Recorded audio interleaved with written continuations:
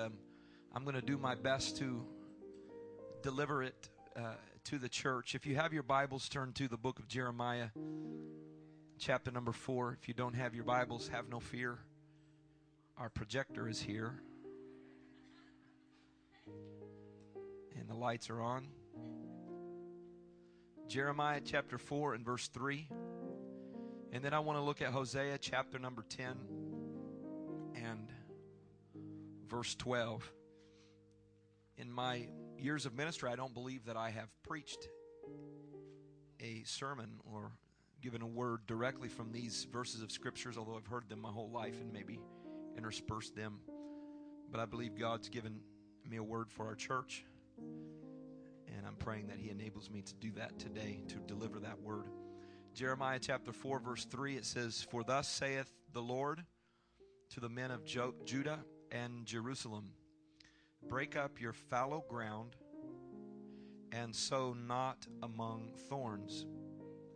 Circumcise yourself to the Lord and take away the foreskins of your heart, ye men of Judah and inhabitants of Jerusalem, lest my fury come forth like fire and burn, that none can quench it because of the evil of your doings."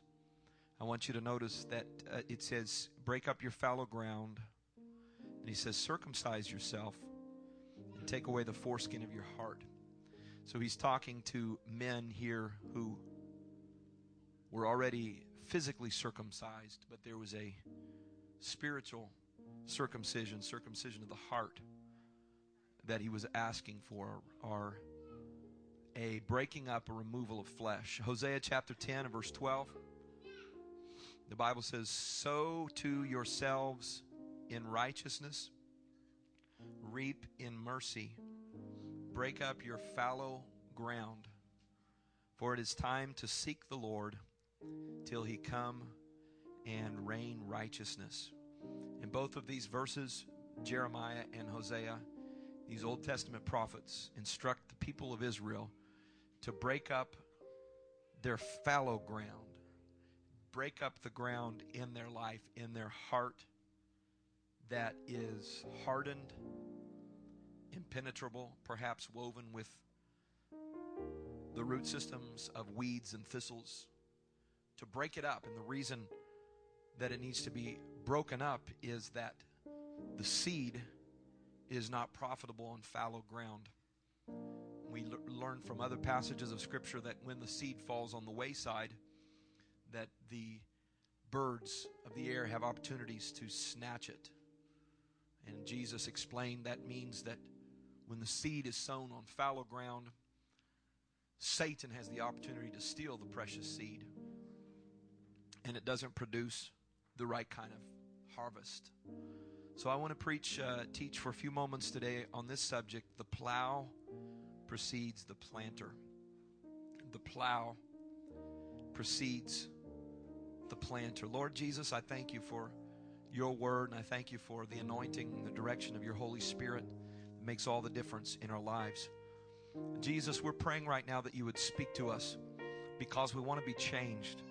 Lord God, I pray, Jesus, for those who are discouraged, let them be encouraged by the word today. Lord, those that are hard and resistant to the word, let the word break through. Those, Lord Jesus, who are wondering why they aren't bearing fruit, I pray, Jesus, that they would gain revelation today from Your word, that fruit in due season will be born, but first the plow has to be applied. And I thank You, Jesus, for Your mercy to us. Thank You for Your love, Lord God. Thank You for Your goodness. In the name of Jesus we pray. And everybody said amen. Amen. If you're thankful for the presence of the Lord, you feel, clap your hands, and you may be seated.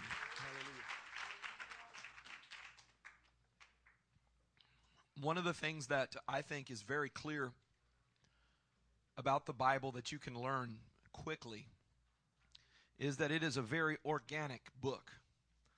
The Bible is full of many, many references to the living things that grow from the earth. In fact, the first story in all the Bible is a story that took place in a garden. It happened in the Garden of Eden. Genesis 2:8 says, "And the Lord God planted a garden eastward in Eden, and there he put the man whom he had formed. And out of the ground made the Lord God to grow every tree that's pleasant to the sight and good for food, the tree of life in the midst, the tree of knowledge of good and evil." So here in this garden called Eden, there was a profusion of growth of vegetables and fruit plants. And as such, man's very first job, the first job of humanity, was that of a gardener. God told Adam to dress the garden and to keep it. And so from God himself, Adam learned the art of keeping the ground, tilling the ground, and being a gardener. God was saying in essence to human beings, you have to learn how to do this.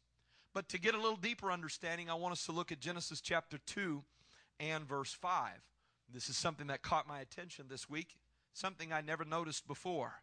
It says, "And every plant of the field before it was in the earth, and every herb of the field before it grew, for the Lord God had not caused it to rain upon the earth, and there was not a man to till the ground." I want you to listen to another translation of this. It kind of makes it more clear. It says, "No shrub of the field had yet appeared on the earth, and no plant of the field had yet sprung up. For the Lord God had not sent rain on the earth, and there was no man to work the ground." So these particular herbs that the ground was going to bring forth were not given until God had a plan to produce a man who was going to till the ground. The principle is that the miracle of the seed and the miracle of the planting and the growth of these things was waiting on someone who was willing to till the ground, because the plow would precede the planter. Genesis chapter 3 verse 19, the Lord says to Adam, "In the sweat of thy face shalt thou eat bread till thou return unto the ground." Catch this now. "For out of it thou wast taken, for dust thou art, and unto dust shalt thou return." God says, Adam, you're going to have to till the ground because you were taken out of the ground, and you will return to the ground. You are dust, and to dust you will return. God is saying in essence to Adam, you need to learn how to till the ground and work the ground, because you're made out of dirt too. And there's going to be some tending and working and plowing and tilling of this old flesh that you're going to have to learn how to do. Two things we notice real quick in these passages. Number one, we are from the soil. We're human beings. Our humanity is from the earth. The Bible makes it clear we were formed from the dust of the ground. You're like, no, I was made by my mom and I came out of her tummy. But the first man was made from the dust. And every man since then has returned to the dust. So our human nature is from the soil and from the earth. And secondly, we learn that we are to discover the art of working the ground. Man was given the responsibility to learn how to till or to plow the soil. Now, there is a spiritual connotation, hopefully you're picking up, because later we are instructed as people of God that we are to bear fruit. There is fruit that is to be produced from our life. Anybody that knows anything about plants and plant life understands that fruit has its roots ultimately in the soil. It's planted in the soil. It grows from the soil, and eventually the plantings and trees and so forth produce fruit. And so this supernatural element, fruit that's produced from the life of a believer, has to come from this thing called our flesh. There has to be a working and a preparing of our flesh for the divine seed, in order for there to be fruit that's born in our lives. And just like Adam was instructed that you learn how to till the ground so it can produce fruit, as people of God, this body that came from the dirt still has characteristics of the dirt and has to be managed and cared for the right way in order for our lives to produce the fruit of the Spirit and the good fruit that God wants us to produce. Amen. John 15:8 says, this is to my Father's glory, that you bear much fruit, showing yourself to be my disciples when there is fruit that is born. So whenever there is a plant or whenever there is a tree that produces fruit, we see that there are two parts. There is the soil that's prepared, and then there is the seed that's planted in the soil. Seeds are fascinating to me. I don't know about you, but I think even scientists are baffled by the power of seeds. It can lie in a dormant state, have no apparent ability, no apparent usefulness other to be consumed. But then when you put it into the soil, it becomes miraculous. It becomes supernatural. Come on now. I don't even think scientists understand what takes place in that seed to cause it to bloom and bring forth. And why is it? Why is it when the egg is inseminated, why does it produce life? And scientists can observe it, and they can recognize the points of inception and conception, but I don't believe they fully understand why it happens, because it is that supernatural divine element in the seed. Amen. But the soil is just the dirt. It's just the earth. But when the seed gets placed in the soil, when the soil is prepared and the seed is placed in the soil, something dynamic and powerful happens, and something transformative takes place. Amen? I hope you follow me right now, that there are divine seeds, seeds of purpose, seeds of vision, seeds of God's anointing, seeds of faith, that when they are put in a heart, in a spirit, in a person that is prepared for it, it can produce a harvest that is miraculous, a harvest that is inexplicable by human means. Only it can be said of the harvest that this is a work of God. Look what God did through that life that everybody else threw on the dust heap.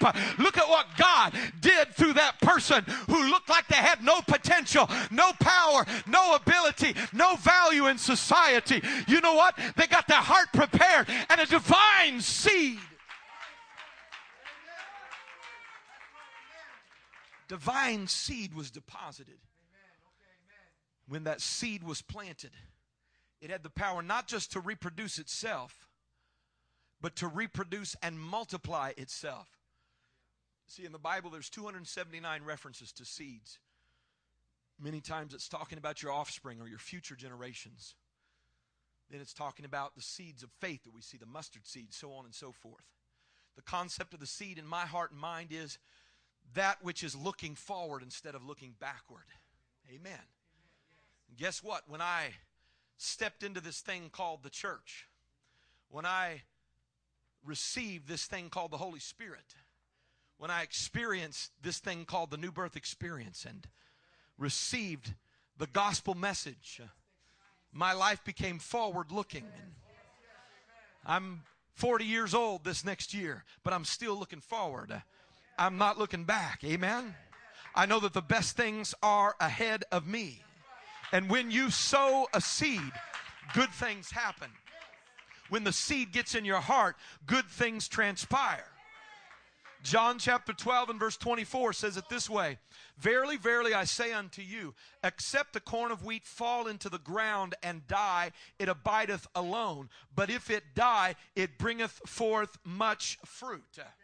What is it saying? It's buried. And when something is buried, usually that means the end. But a seed is supernatural. And when it is buried, it bringeth forth much life. Amen? And when the seeds of God's promise get deposited in the heart and the minds and the spirit of a believer that is ready to receive and ready to believe the word of God, it produces a great harvest. Can I get an amen? We see in other passages of Scripture where the seed would fall on good ground, or some of it fell on bad ground. There are 5,000 personal promises in the Word of God. These are seeds of faith that God wants to produce a harvest in your life. Anybody sick and tired of seeing everybody else blessed? Anybody else sick and tired of seeing God's favor on other people's families? Anybody ever sat back and wondered, God, what's wrong with me? Why aren't the blessings coming my direction? I want to tell you today that the parable of the sower makes clear to us that every seed that's cast is not going to produce a harvest. Every seed that's cast is not going to produce 30-fold, 60-fold, 100-fold. Many seeds that are cast may begin to grow and die, or others on the wayside ground can be taken away. And I want to share with you today what the Lord spoke to me in prayer Monday. That in Christianity today, in the church world, people are interested in seed preaching. They want me to encourage you. They want me to speak a word of faith for your future. They want you to receive something that's going to produce a harvest and say, God's going to bless you, and God's going to bless your family, and God's going to multiply your resources, and God's going to multiply your influence. And hey, brothers and sisters, there's a time and place for everything, but there's too much precious seed being cast onto the wayside. Too much precious seed being cast into fallow ground. And the Spirit of the Lord spoke to me and said there are some people that before they worry about the seed, they need to let the plow work in their hearts. Because in order for the seed to have any value or to do anything good or to profit them any, there has to be a heart that's prepared, because the planter, amen, has to be preceded by the plow. I was raised in Iowa until I was 12 years old, a land where literally there are more pigs than people. It's the truth. Look it up. And I went and watched little piglets being born. And most of the members of the church that I attended as a child, my father was a pastor, were farmers. Not only that, but my mother was raised on a farm, and many times we had the privilege of going to the farm as children before her father passed away, and we got to enjoy the agrarian lifestyle. In fact, my grandfather, whose name was Doyle Jenkins, was a successful farmer at one point, farmed almost 1,000 acres of land, and in his barns that we would go out in as children and play, he had all the latest and greatest of farming equipment.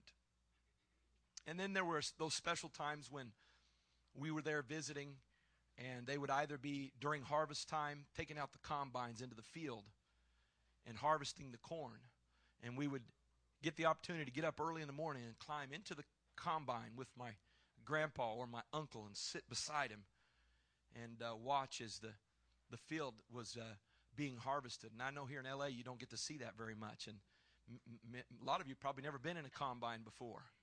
But I was driving. I drove a combine before I drove a car. And in fact, this is the story that when my father, who was an aspiring minister, married my mother, who was a young lady who was raised on a farm, at their wedding, one of the guys came up to my father and said, Ronnie, I want to tell you something. You just married about the best tractor driver in Boone County. And he's like, great, that's just what I needed. Amen. So I remember the smell of the soil. I remember the smell of the outdoors. And I also remember looking at the implements in the barn there. And one of them was very interesting because it had big flaps where you would lift it up, and in there they had the different types of seeds that were preparing. This was the planter, and it could plant seeds in a variety of the rows, multiple rows. And, I would ask questions and got a little bit of understanding that the harvest that was coming, that was going to fill up the grain bin that was over there on that side of the yard, was going to start just with these few seeds that were going to come through the planter. There was going to be this huge harvest that would come, and that's how Grandpa was able to drive a nice car and pay for all this equipment. It was because the harvest was so much greater because of the miracle that took place in the soil that was worked. But there was another implement in there, and it was called a plow. And the plow was not as fancy as the planter. In fact, it looked like a huge, sturdy rake, if you would. It had several prongs that were like this. This was the plow. And I remember sitting next to my grandpa on the wheel cover of the John Deere tractor as we would go onto the soil, the Indiana soil that had been through a few months of winter, snow. The ground was hard and crusty. And I remember him taking and dropping that plow into the soil, boom, and then taking the tractor and revving it up, and it would bear down and begin to cut through and dig through all of that thick crust of the ground.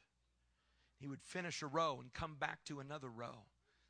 But one principle that I learned, it's pretty simple, it's not very profound, but I learned going and visiting my grandpa's house, is that you didn't get the planter out until you ran the plow over the ground. And this was ground that had been planted in before. This was not virgin territory. They had a crop there last year.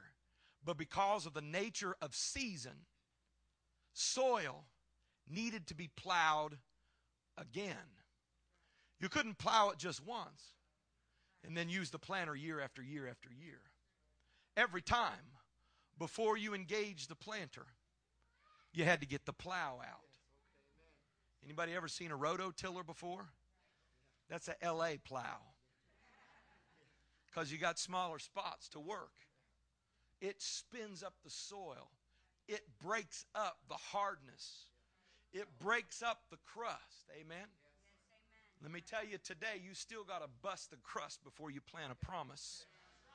You can't expect God's promises to flourish in your life if there is not a plow. Now, why is there a need for a plow? The reason is we come from the dust. Our humanity is connected to the soil in its nature. So guess what? With the passing of time, we become hardened. With the passing of time, events, seasons, processes, hurt, offense, causes us to become hardened. Somebody said this, and I got mad. What happened? My heart became hardened. See, the problem is you can come to church and still need the plow. You can be faithful to the house of the Lord and still need the plow. Here's the problem. Everybody loves the planter. Everybody gathers to hear the preacher that runs the planter. But nobody wants the plow to run over their life. Nobody wants the plow to come through. Amen? We're resistant to the plow. We want the planter, but the seed is wasted and the enemy can steal it if the plow doesn't come through. Because what does the plow do? It creates furrows. It gets down below the crust into the supple and malleable portions of the ground, so that when the seed is deposited, it's there and it can take root and it can flourish. And I want to tell you today that God spoke to my heart. God spoke to me and said, listen, buddy, it doesn't matter how long you've been coming to church. It doesn't matter how well you know the Bible. It doesn't matter how connected you are to the body of Christ. You're still dirt and you're going to get hardened. Events are going to happen. Circumstances, situations are going to take place. Just with the passage of time. You can sit in church and hear preach and say amen and jump up and down and still have a hard heart. It's flesh. Flesh forms. Amen. When we struggle with this world, we live in this world. We live in it. You're not in heaven yet. You live in this world, and because of that, your flesh is susceptible. It's not that you're a bad person, it's your flesh. Your flesh becomes hard. Your flesh becomes resistant. And God's promises can't flourish in your life. And so there's got to be a plow that comes before the promises. There's got to be something that breaks up your pride. There's got to be something that breaks up your resistance. There's got to be something that breaks up your carnality. So that the miraculous seed can be planted. This principle is shown time and time in the Word of God. Mark chapter 1, verse 2. As it is written in the prophets, behold, I send my messenger before thy face, which shall prepare thy way before thee. The voice of one crying in the wilderness, prepare ye the way of the Lord, make his path straight. John did baptize in the wilderness and preach the baptism of repentance for the remission of sins. Can I make it plain for you? Jesus Christ, the promised seed. John the Baptist, the plow.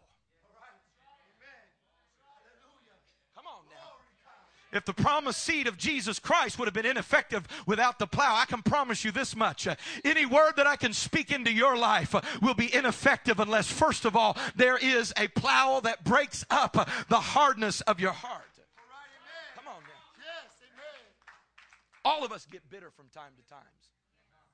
All of us get upset. It's our flesh. All of us want to exalt ourselves above our brothers and sisters. It's our carnal nature. Amen? All of us end up finding ourselves struggling with lusts of the flesh, falling prey to the enemy's attacks against us and those fiery darts of the devil. We do because of the process of time. And so the Word of God has to break us down. Circumstances sometimes have to break us down. We have to be willing to run the plow in our own lives in order to have fruitful lives. Because I'm going to tell you right now, God has some beautiful promises for your life. God has a beautiful destiny for your life. But He knows, and I know, that there's no way that it's going to bear fruit until you become broken in the presence of God and say, I'm not going to fight for my own agenda. I'm not going to try to accomplish my own thing. I'm not going to hold on to my own ideas about this stuff. In Jesus' name, let the plow run over my life. Matthew 3, John the Baptist preached in the wilderness of Judea, said, repent ye, for the kingdom of heaven is at hand. This is that which was spoken of the prophet Isaiah, saying, the voice of one crying in the wilderness, prepare ye the way of the Lord, make his paths straight. Amen. Guess what? In 2011, it's still the same. Amen. People gather by the thousands to come hear preachers and teachers tickle their ears about all the good things that God has promised to them. And there's never a message of repentance, and never a message of surrender, never a message of brokenness. But I want to tell you today, listen to me right now. The brokenness that you despise is what creates fertility for God's purpose to be accomplished in your life. The tears of repentance are what cause the precious seed to enter your heart. Amen. God's destiny in your life will not be accomplished in your current condition. There's got to be a plow that comes through and upsets your thoughts, upsets your concepts, turns upside down everything that you thought you knew about everything, in order for the purpose of God to be accomplished and established and planted in your life. The flesh has to be broken before the seed can be planted. I want to tell you that this is what God spoke to me, is that, get this point, my brothers and sisters. Coming to church is not enough. Because you can sit in church for years and not be bearing any fruit. Can I get an amen? Not bear a single stick of fruit, and you're like, something's wrong with me. No, nothing's wrong with you. There just needs to be some breaking. Your flesh, the mind of the flesh in you, has created concepts that are impenetrable by the seed.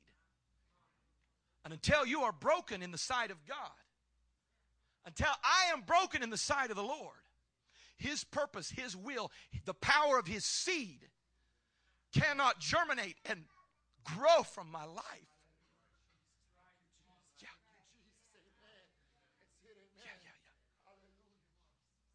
Why are you struggling with that temptation again? Why are you fighting that same battle over and over again? Why? Because you're in the flesh. And over the process of time, if you don't stay subject to the plow, the crust is going to form again. The impenetrable nature of your soil, your flesh, is going to make it hard for God's purpose to be done.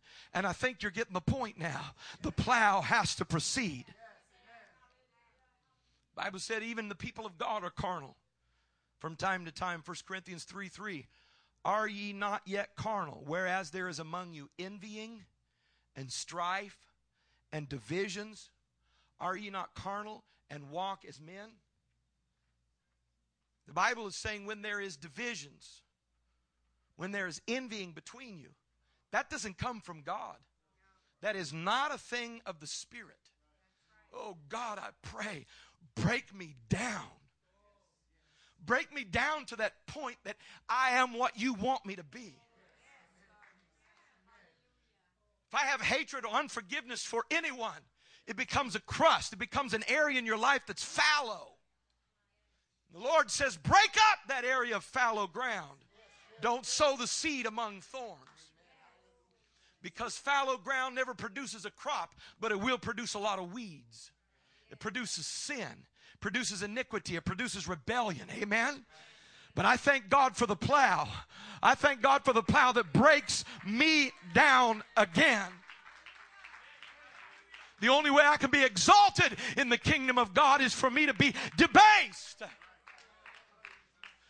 Brother Williams preached here a few weeks ago. He preached about descending into greatness. This is true with the people of God. We don't climb to the top of the stack like they do in the corporate world, but we say, God, break me down so that I am everything that you want me to be. Break down every element of me that exalts itself against the authority and the dominion of the Word of God. Break down every bit of pride in me that exalts itself against God's purpose in my life. God, the most important thing to me is I want to bear fruit.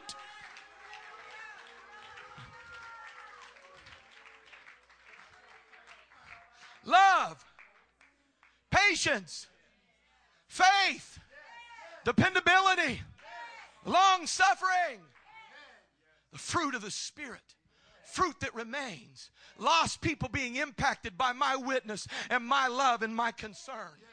God, that's what I want more than anything. Is there anybody in the house that shares with me this passion for fruit to be produced?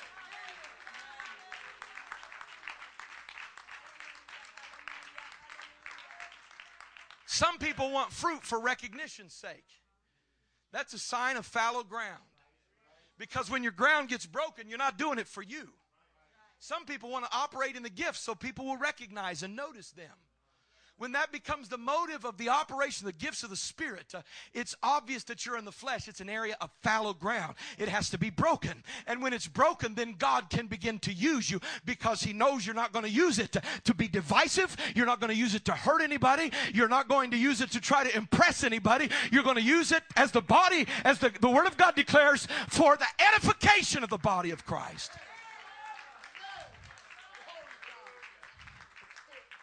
But I can speak seed into your life all day long, but it falls on fallow ground and the enemy comes and takes it. I'm tired of wasting seed. Let the Word of God break us. Let the Word of God prepare us. Let the Word of God put us in a position to receive what God desires to do in our lives. Can anybody say amen?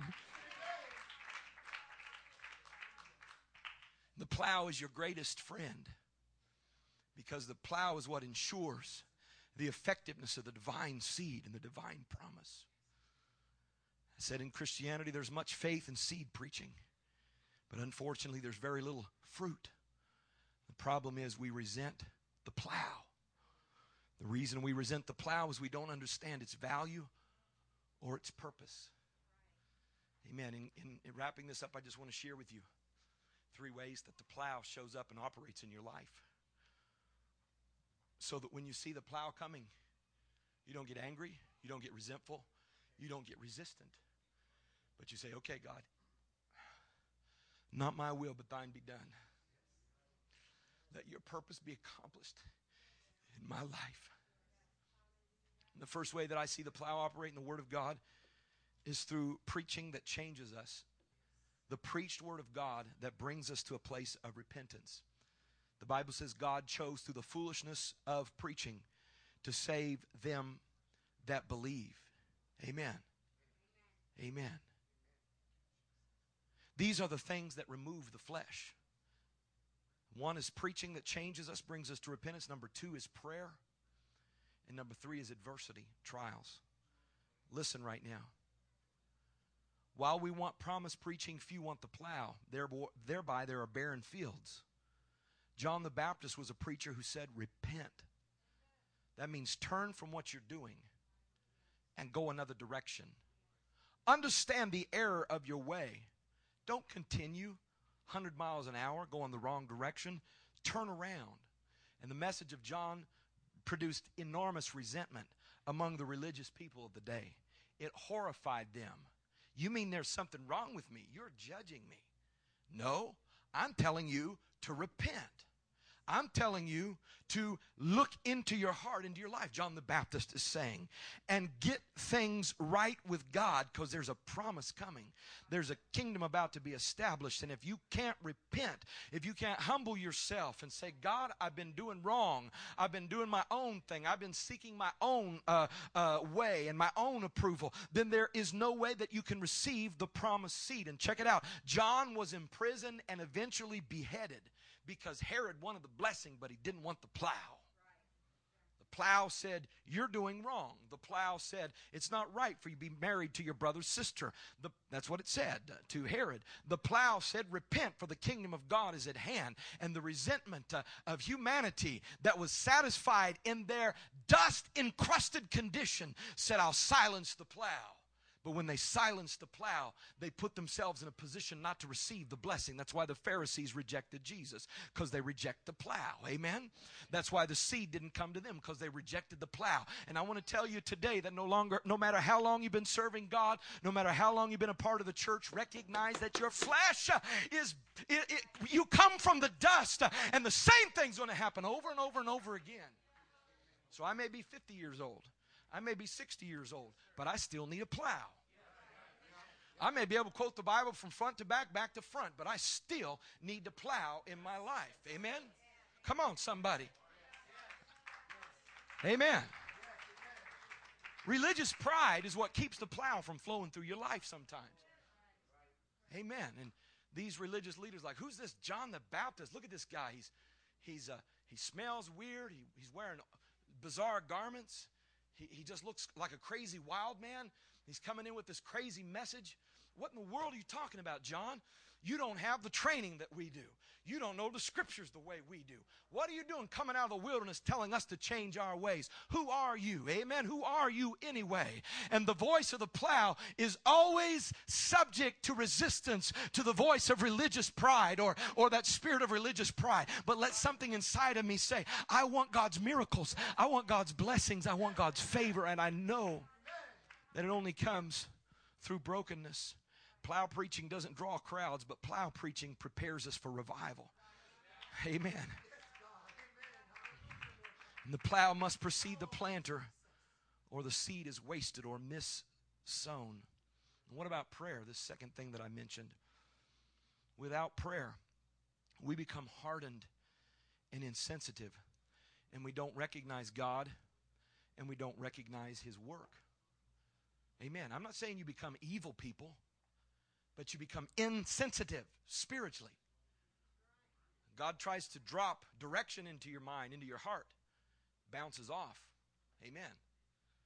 That's why a prayerless Christian struggles. That's why if you don't pray, you won't stay. And if you don't fast, you won't last. What is prayer and fasting? It's the plow. It says, I refuse to assume that I'm okay. I refuse to assume that I've got it all together. But Lord, I'm coming into your presence right now. And I'm not just going to go through, now I lay me down to sleep, pray the Lord my soul to keep. If I should die before I wake, I pray the Lord I have cornflakes. I'm going to get down to business with God and say, God, if you find anything in me that's not like you, take it out. He's not my brother, not my sister, but it's me, oh Lord. I'm standing in the need of prayer. God, I'm praying today, Lord, if there's any resentment, unforgiveness, hatred, envy, pride in my heart, Jesus, I'm praying that you would reveal it to me. If I can't love my brother as myself, if I can't love my sister, then I know I'm not ready for a harvest. In the name of Jesus, if I'm allowing this in my life and that in my life, if I'm looking at this now and watching this again and allowing these things into my life, God, I pray that you would speak to me again, because I desire a harvest. I desire your purpose be accomplished in my life. Sister Becky, I don't want to embarrass you, but stand up right now if you would. Sister Becky is here praying every morning at the church. Every morning. Every morning. From 6:30 to 7:30 or so. Praying every morning. Hallelujah. And I hear her pray. I don't sit and listen, but I hear you pray. She's breaking up the fallow ground. Well, you've been serving God a long time. You were raised in church. You should be beyond that by now. No, she's breaking up the fallow ground. And I'm going to tell you right now that God is bringing harvest into her life. God is bringing favor into her life. God's bringing favor into your life. Because you know why? A part of prayer is running the plow. Staying sensitive. Staying tender. Staying connected to the Word of God. See, when you become insensitive, you don't even recognize God at work. And you miss the seed. You miss the opportunity. Low expectations are the product of prayerlessness. But prayer has a way of God-sizing your expectations. Would you like to supersize that? I want the meal number 3. Would you like to supersize that? Amen. What are you believing for? What are your expectations? Would you like to God-size that? You know how you do that? You do that by getting into prayer. Because prayer produces great expectations. You know why? Because prayer opens up the place for the seed of faith to work in your life. Explain something to you real quick here. Prayer creates cognitive categories. When you pray for something, it creates cognitive categories. What does that mean? It creates a place for the seed. There's something in human physiology called a reticular activating system. That's part of your body.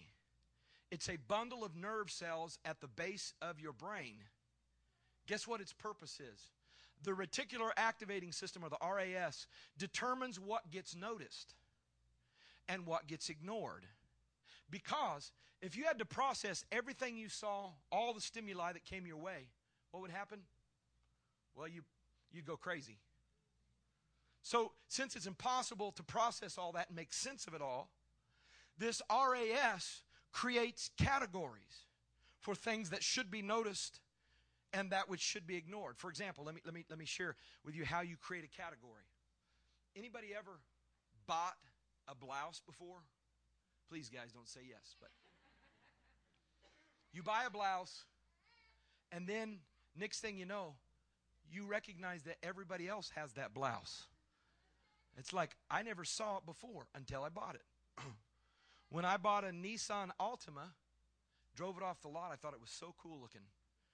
Drove it, next thing I know, I see Nissan Altimas everywhere I look. They are ubiquitous. Or how about this? Anybody ever bought a cell phone before? And then you notice the people that have the same cell phone? And then your ringtone goes off and you reach for your phone, but it's somebody else that has the same phone. You know why? It's because there has been a category that's created in your mind for processing these things that are familiar to you. You didn't have a category for these things before you bought them, but now you do, so you recognize them. And I want to tell you that praying for something or praying for someone creates a category in your reticular activating system. When you are praying for something, when you are praying for somebody, when you are praying for revival, it causes you to be ever more watchful and ever more sensitive to what is happening. Come on now. If you want to see and seize the opportunities that God's bringing your direction, you've got to live in a prayer mode. 4 times the Bible tells us to watch and pray. If you want to make the most of every opportunity, you must devote yourself to prayer, being watchful. Amen? People who live in prayer mode are watchmen. They see further than other people. You know why? Because they are in tune with it. Amen? They're ready for the seed. Amen? They see it earlier than anyone else, and sometimes they see things that nobody else even recognizes. You know, the Aramaic word for prayer is slotha, which means to set a trap. So prayer helps us catch opportunities or catch the seed. Amen? When you are prayerful, you are ever more sensitive to what God is doing. And prayer is an opportunity incubator. It's good ground for the seed to be produced. Amen? So the preached word of God is a plow, can be a plow. Prayer is a plow that should be an operation in our life. And finally, adversity is a plow. Adversity, difficult times, things that happen in our lives that we don't understand why it's happening, that may be painful. But God sent them as a plow because He knew that unless you were broken, no seed could be planted and no good thing could happen. We resist adversity. Tough times nobody sets out the welcome mat for. But from time to time they come our way. But I want to tell you today that adversity is a plow. And the plow precedes the planter. And the very thing that you thought was sent your way to destroy you was sent your way to create fertility within you. Come on now. The very thing that you thought was punishment from God is the very thing that is producing the potential for a great harvest in your life. Adversity is the seed bed of opportunity. Bad circumstances often bring out the best in us. And the people that God uses the most are often the ones who've experienced the most adversity. And when you're wondering, why am I going through this? Why am I being attacked? God, do you hate me? No, I don't hate you. God loves you. He loves you enough to apply the plow. I don't understand why. I don't understand how He works. But God's ways are above our ways. When I get mad and wonder why this relationship went sour and why it hurt me so deeply, that very thing that hurt you so deeply may be the very thing that produces potential for revival through you. Come on now. If you let the plow break you up, if you let the plow prepare your heart for a harvest of revival and a harvest of miracles and a harvest of faith. Amen. Come on now. There's a psychoanalyst named Alfred Adler, and he determined that 70% of artists, 70% suffered some sort of optical anomaly. Had something wrong with their eyes. He also discovered degenerative traces in the ears of great composers like Mozart and Beethoven. What are you saying, Pastor? These guys had hearing problems, and they become great composers. Many become successful in the area of their greatest weakness. Adler believed, this psychoanalyst, that birth defects, poverty, illness, negative circumstances often prove to be the springboard of success. You know why? Because a plowed field is ready for a planter.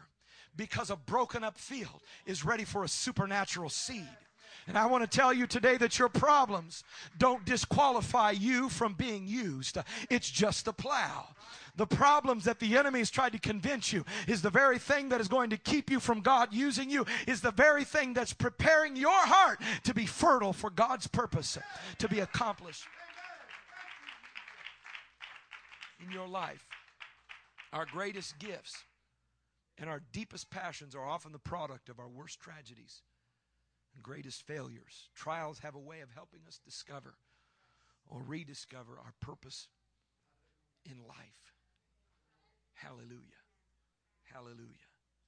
Amen. The miracle comes through brokenness. The miracle comes through brokenness. The miracle of the harvest starts with brokenness. That's why nobody, God's plan is that nobody would receive His Spirit, the seed of eternity in their life, without repenting, giving their life to the Lord. The Bible says it this way. I'm sorry I went too long. I know I lost a bunch of you. I'm so sorry. But I felt God prompting me.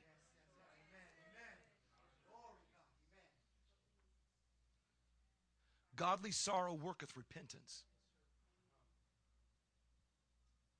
In adversity, you can turn the hurt into godly sorrow, or you can turn it into bitterness. Bitterness produces no repentance. Bitterness produces a thicker crust. Godly sorrow worketh repentance. And I know a lot of people who finally reached the point where they said, God, I'm going to let you lead my life. I'm going to let the seeds of the gospel be planted in my spirit, only after they had gone through some tragedy in their life, through a divorce,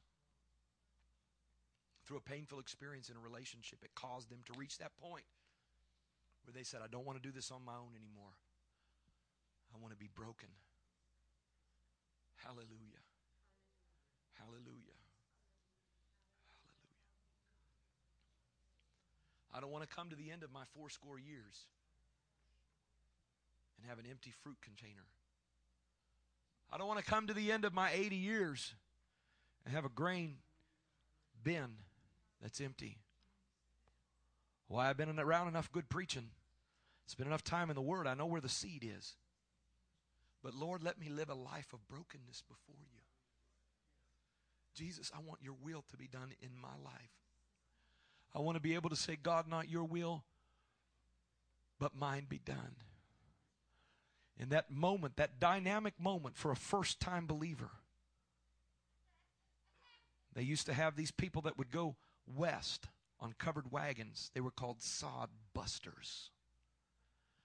Because that thick soil, nobody knew how fertile it was, how much potential it had to bring forth a good farm, a good harvest, until somebody came along and bust through for the first time that sod.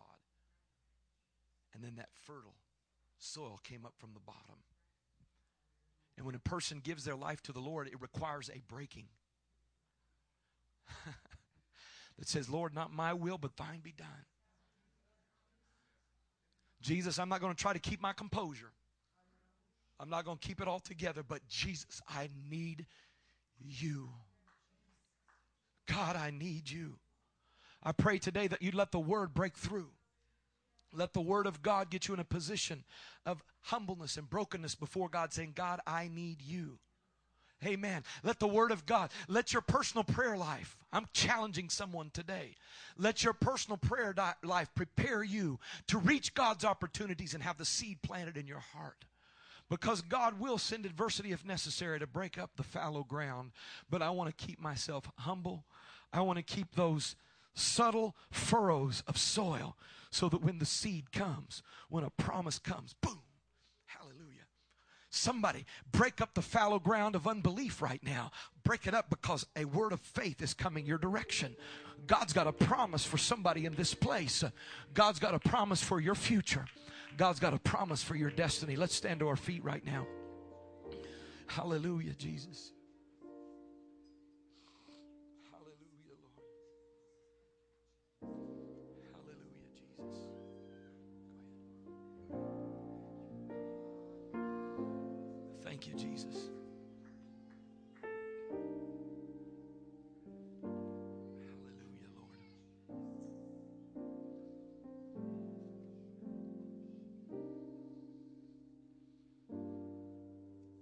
Amen. I'm looking for somebody today. I'm looking for somebody today who says, I don't have it all together. I need God today. I don't want to leave here the same way that I came. I want my mindset. I want my mentality. I want my approach to life to be affected again. Listen. Oh, but I prayed through 2 years ago. I'm still preaching to you. Amen. Come on now. But you're preaching. No, I'm not preaching just to the new. I'm preaching to you right now. Because God's got a promise for you.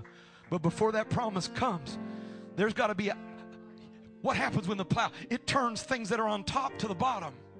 Some of your priorities need to be turned top to bottom right now. The plow is coming to turn, amen, your priorities upside down and put God's plan and God's favor and your hunger for God. See, flesh does that. Carnality does that. It puts things that should be on the bottom on the top. But the plow comes and turns it upside down. And the Word of God is here right now, and God is speaking a word. I'm looking for that person who said, I want to be turned upside down. I want to be turned inside out. I want the plow to affect my heart. I want to walk with God in spirit and in truth. I want His fruit to be produced in my life. If you're that person, I want you to step out of where you are right now, and I want you to gather up around the front with us. Hallelujah, that are seeking God's favor.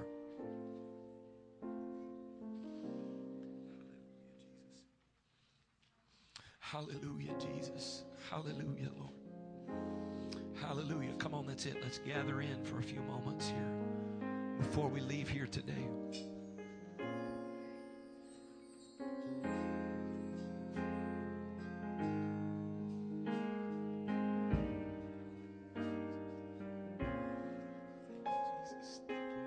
Thank you, Jesus. Hallelujah, Lord. Amen. If God's been dealing with you about an area of disobedience in your life or resistance in your life, you don't need anybody to come give you a word of prophecy. You already know. Hallelujah. And the Word of God has come today. Maybe I didn't name it by name. Maybe I didn't call it out. But the Holy Spirit is working right now. The Holy Spirit's taken over for these fleshly lips. And the plow's being placed. And you're like, God, I want it. I desire your will to be done in my life. I want your perfect purpose to be accomplished in me and through me. Jesus, let the plow come over me in my life, Lord. In the name of Jesus. Some of you have become increasingly carnal. The only time you think about God is when you come to church. You don't read your Bible and you don't pray. And you're wondering why there's not a harvest that's showing up. Harvest doesn't show up just because you attend church. Harvest doesn't show up just because you say, well, I'm an apostolic or I believe this. But the harvest shows up when our lives are laid at the feet of Jesus. God, I want your purpose to be done because I need a breakthrough. I need a breakthrough. Oh, Shatabiakorosanda. I need a breakthrough. Hallelujah. Sing all the songs, read all about you. I know right from wrong. What does it amount to? My life doesn't show how much I love you. I need you to break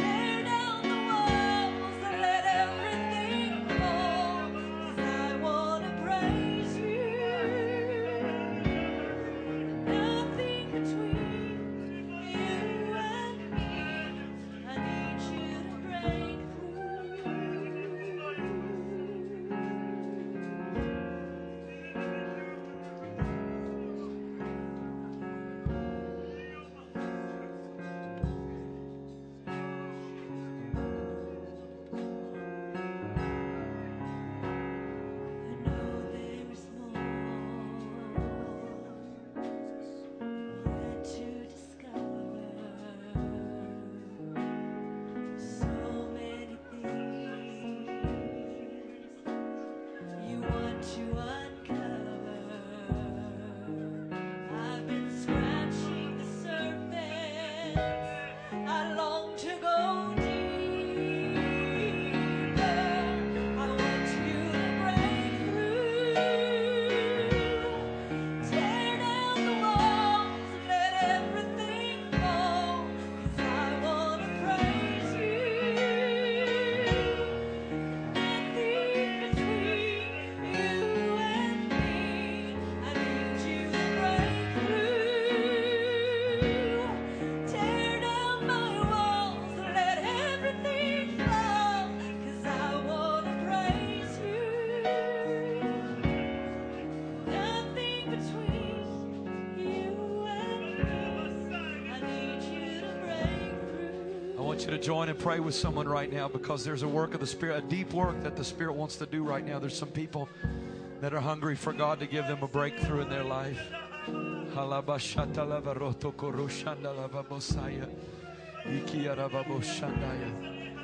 Hallelujah, Jesus. God, break through my unforgiveness, Lord Jesus. Break through my shame, Lord God. If I'm unwilling and unable to forgive myself, God, I need a breakthrough. Let your Holy Spirit, Lord Jesus, work in me. Work in my life, work in my family, Jesus. Hallelujah, Lord God. I don't want to be resistant. I don't want to fight you, Lord Jesus. I want you to break through. I got to have revival in my family. Hallelujah. I got to have you bless my kids, Lord Jesus. Hallelujah. I got to take advantage of those seeds, those promises, Lord. Break through, Lord God. I want to grow. I want to become. I want to bear fruit. I want to bear much fruit. Jesus.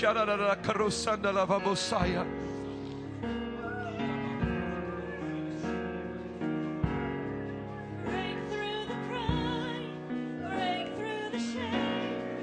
I've had enough of staying the same. Break through the fear, break through the game. I'm getting tired of playing it safe. I need you to break through.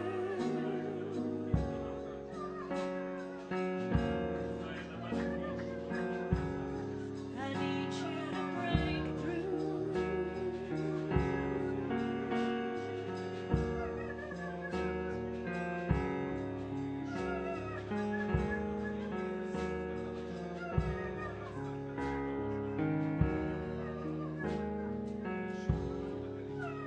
You to break through. Tear down the walls, let everything fall. 'Cause I wanna praise you. Nothing between you and me. I want you to break through. Tear down the walls, let everything fall. 'Cause I wanna praise you. Nothing between you and me. I need you to break through.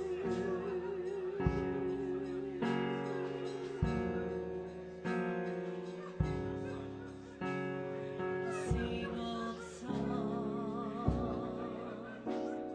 I read all about you.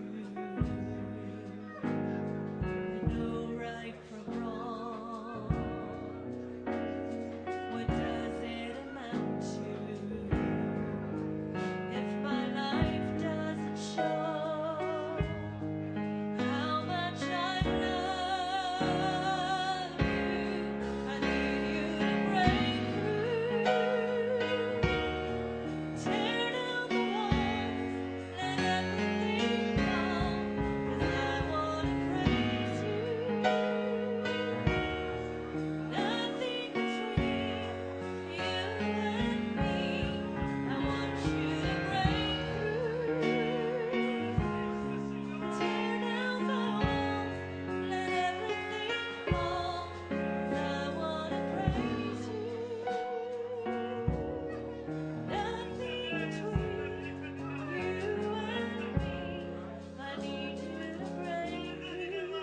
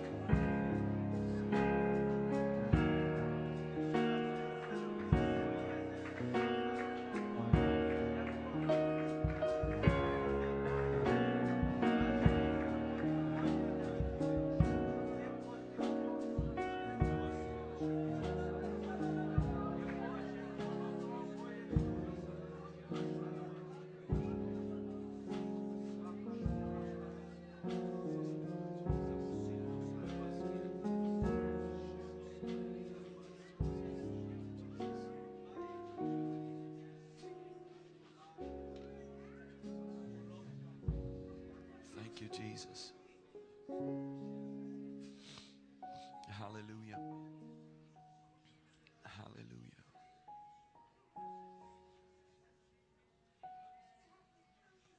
Hallelujah, Jesus.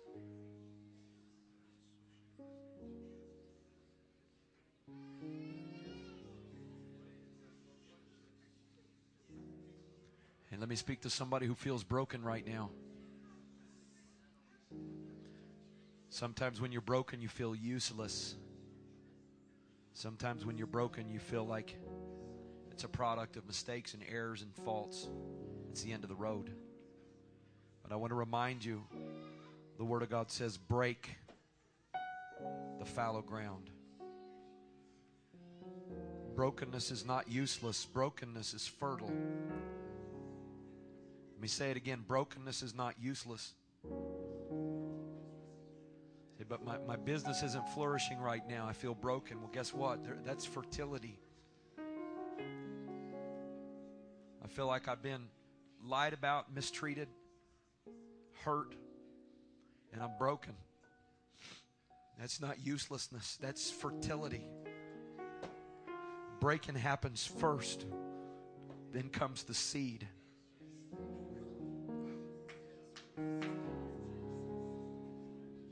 I just want to say this too. I'm going to go out on a limb and be bold here and just say that we're going to finish this service this service, Monday night, here at the church at 8 o'clock. I'm not going to do any more preaching.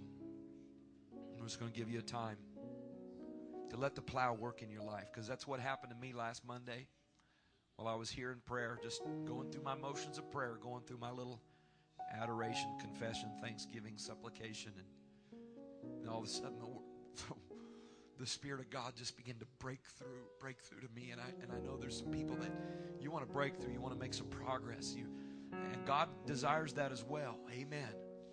And so we'll be here tomorrow evening at 8 o'clock, and we're not going to say anymore. We're not going to talk or teach, but the house will be open. The air conditioning will be running if it's warm, and you can come find a place and just spend some time with the Lord. I know a lot of you are hungry right now. We've got places to go and things to do, life groups today. But tomorrow night at 8 o'clock, those of you that are close enough and able and your schedule allows, I'll see you. Let's have a breakthrough, because I see this also on a corporate level, not just on an individual level. It starts at the individual level, but then corporately as a church. A church that knows how to get on its knees is a church that's fertile. A church that's not given to, just presentation and hype, but a church that's given to brokenness before God is a church that's fertile for revival. Amen. It always starts in the prayer room, always. Amen. Churches always move forward on their knees, always. The harvest always is produced through brokenness, always. In Jesus' name, God bless you. I'll say one final prayer, and then I want to encourage those that have kids to go down and get them.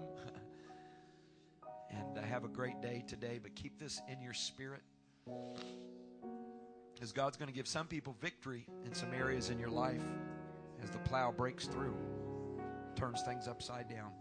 Jesus, we thank you for your word. We thank you for the anointing of your Spirit, power that comes through serving you, loving you, surrendering to you.